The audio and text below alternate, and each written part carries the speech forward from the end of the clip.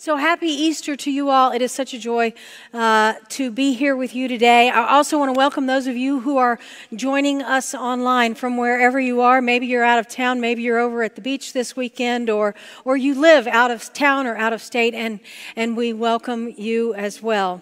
So during the season of Lent, we've been talking about letting go of things. We often think of giving up something at Lent, and sometimes those things seem a little bit trivial, although they still can help us to grow in our discipleship. So this season of Lent, we talked about things that we might need to let go of. Things like letting go of our expectations, letting go of control, letting go of our own sense of superiority, letting go of our enemies, letting go of even our lives, our idea of our own lives.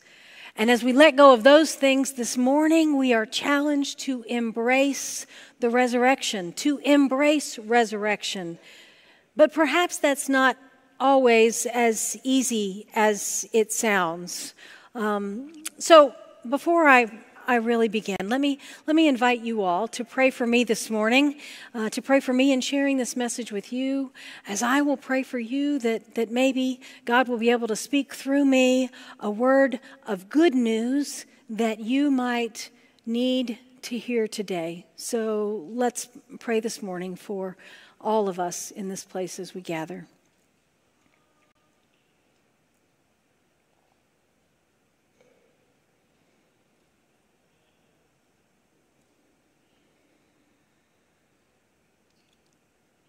Oh God, may the words of my mouth and the meditations of all of our hearts be acceptable in your sight, for you are our rock and our Redeemer.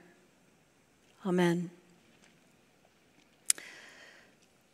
So early on that Sunday morning, while it was still dark outside, Mary Magdalene went to the tomb of Jesus. But when she got there, she saw that the stone had been rolled away. And in her mind, if that stone had been rolled away, that meant that somebody, the only reason they would do that is because they wanted to steal the body. They wanted to take the body. And so she was so frightened. She was horrified, actually. And she looked in and she saw these two figures standing there. I don't know if she knew they were angels. She probably didn't think of them as angels, but these two figures standing there, one at the head and one at the foot of where the body had been. And when she looked in and she said to them, wanted to know what was going on, they said to her, "Woman, why are you weeping?" And there were tears streaming down her face, and she said, "Because they have taken away my Lord. Just tell me where they have put him." And then she turned around and she almost bumped into this man. She didn't know who he was, but she assumed him to be the gardener. And he said, "Woman, why are you weeping? Who are you looking for?"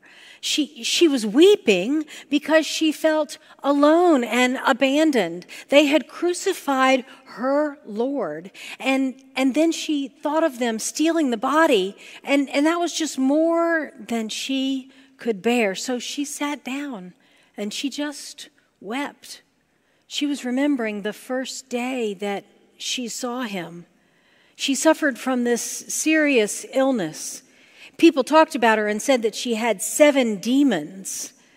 She was remembering how Jesus spoke to her and how she felt this nearness, this closeness to him. And then he touched her, and the illness, it left her. And she came to herself again. She was able to feel and decide. She was free to experience the world around her again and learn to enjoy herself and live again. And from that point on, she followed Jesus. She became the leader of a group of women who traveled with Jesus and the other disciples. And actually, Joanna, Chusa, Susanna, and Mary, they were all women of means. And so they took care of Jesus and the other disciples out of their financial resources. Jesus called her Mary the Magdalene because she was from Magdala, a town on the Sea of Galilee. But she left her hometown and she left everybody and everything she knew and followed Jesus. He was her Lord, and she served him and ministered to others in his name. So why did she weep? She wept because he had given her back her life, and now his had been taken away. Because he was her dear friend and her Lord. Because she had traveled with him and served alongside him and lived in community with him day in and day out. And then she had witnessed his death. When all of the other disciples scattered out of fear, she stayed there at the foot of the cross right beside Mary, the mother of Jesus. And she was there through the agony as Jesus was executed. And now, to think that someone had stolen his body, it was just more than she could handle.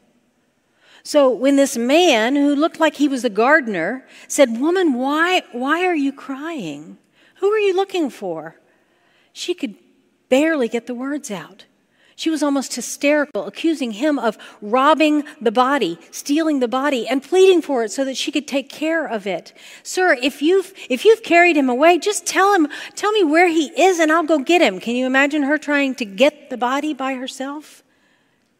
And then he said to her, "Mary."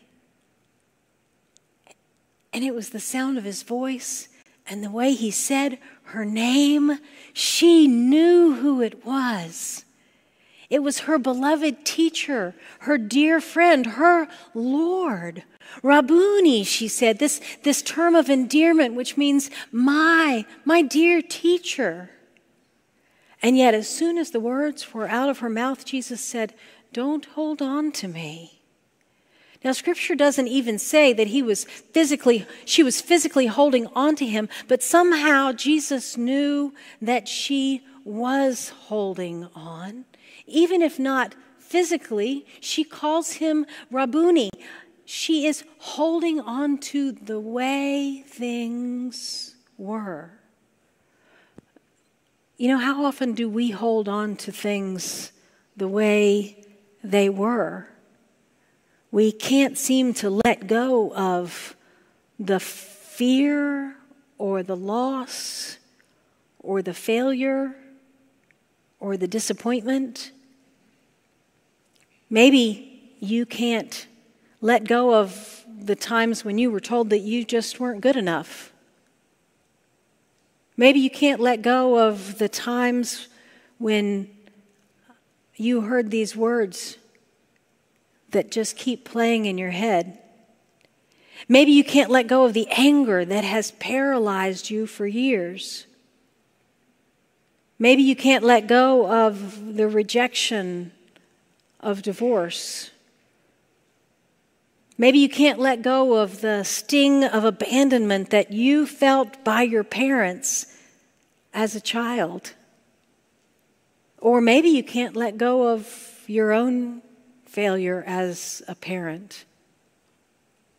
Maybe you can't let go of some kind of sin that you carry, some kind of weight that holds you down or holds you back. Maybe you can't let go of the deep sorrow of death. Jesus invites us to let go of those things and embrace resurrection. Because if we hold on to those things, we interfere with the unfolding of the new life that Jesus has in store for us. That new life that is before us. 9 years ago, on Palm Sunday, the week before Easter, I remember hearing about this in the news. Mindy Corporon lost her son and her father on the very same day. William Corporon was taking his grandson Reet to a rehearsal for a musical that he was in, and the location for the rehearsal was the Overland Park Jewish Community Center. Do you all remember this?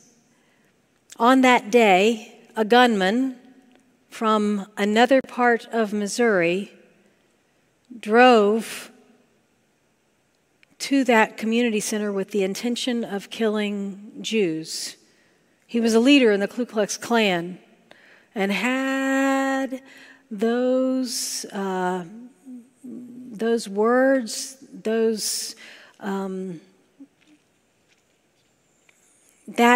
all of that in his mind that day. So he drove to the Jewish Community Center and he shot down 2 people in the parking lot, William and his grandson, Reet. And then he drove down the road to a Jewish assisted living facility and shot a woman in the parking lot whose mother happened to be a resident there. And he shot and killed her on her way in.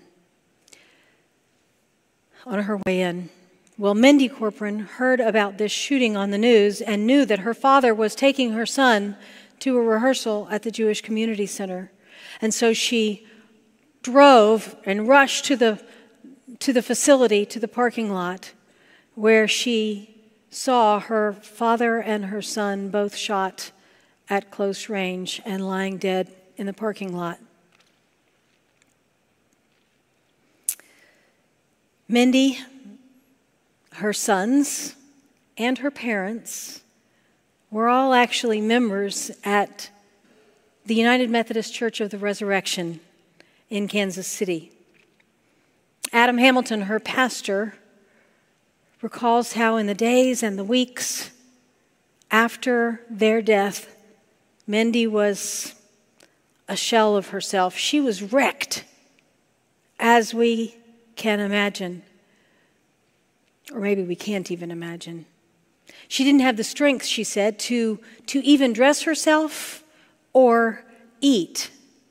And when Adam preached the memorial service, he boldly proclaimed that Holy Week that what happened that day was not the end of the story. Just like what happened on the cross is not the end of the story. And so, Mindy also became determined not to let hate and evil have the last word. She became determined that what happened that day would not be the end of the story.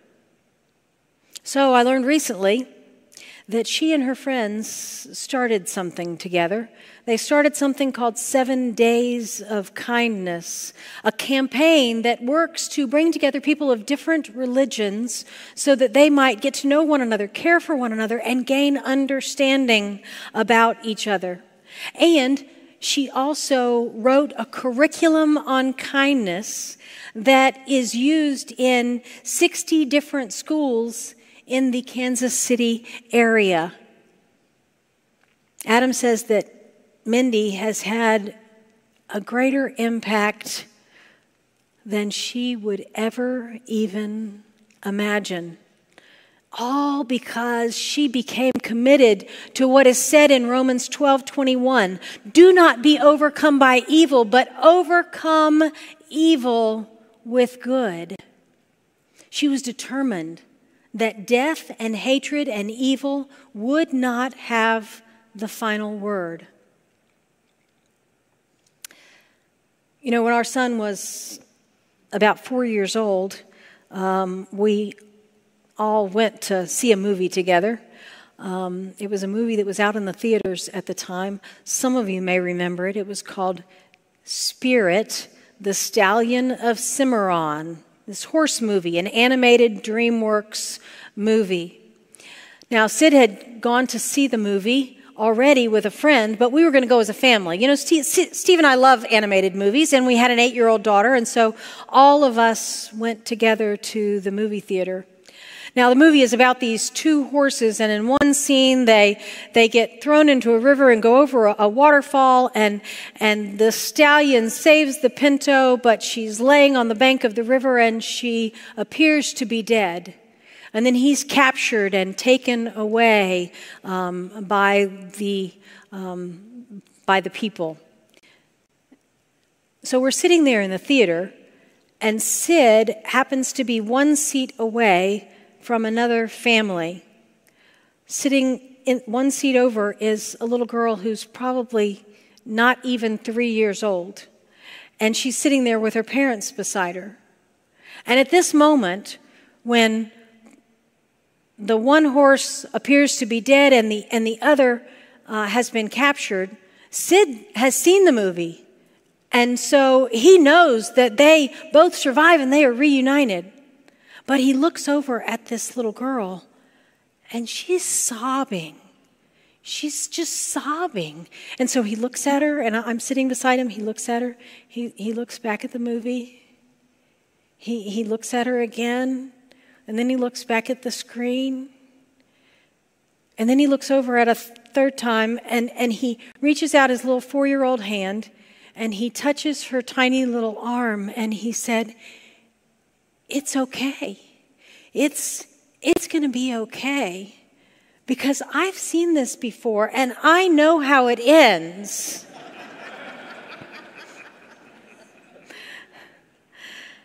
You know, today we celebrate Easter because we know how it ends. We don't have to hold on to death or the agony of Jesus being crucified. We don't have to hold on to the pain and the evil of the cross. We don't need to hold on to Jesus even the way it was. We are challenged instead to let go of the past, to let go of everything that weighs us down, to let go of the way it was, and instead to embrace the resurrection and to follow the risen Christ wherever that may lead us. Because it leads us to a new way of living. It leads us into the future. And we are able to embrace that the worst thing is not the last thing. And so as you live now, and as you follow wherever Jesus leads you, never forget that we know how it ends. We know how it ends. And Christ is risen.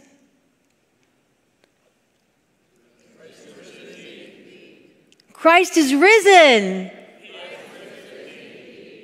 Let's pray together.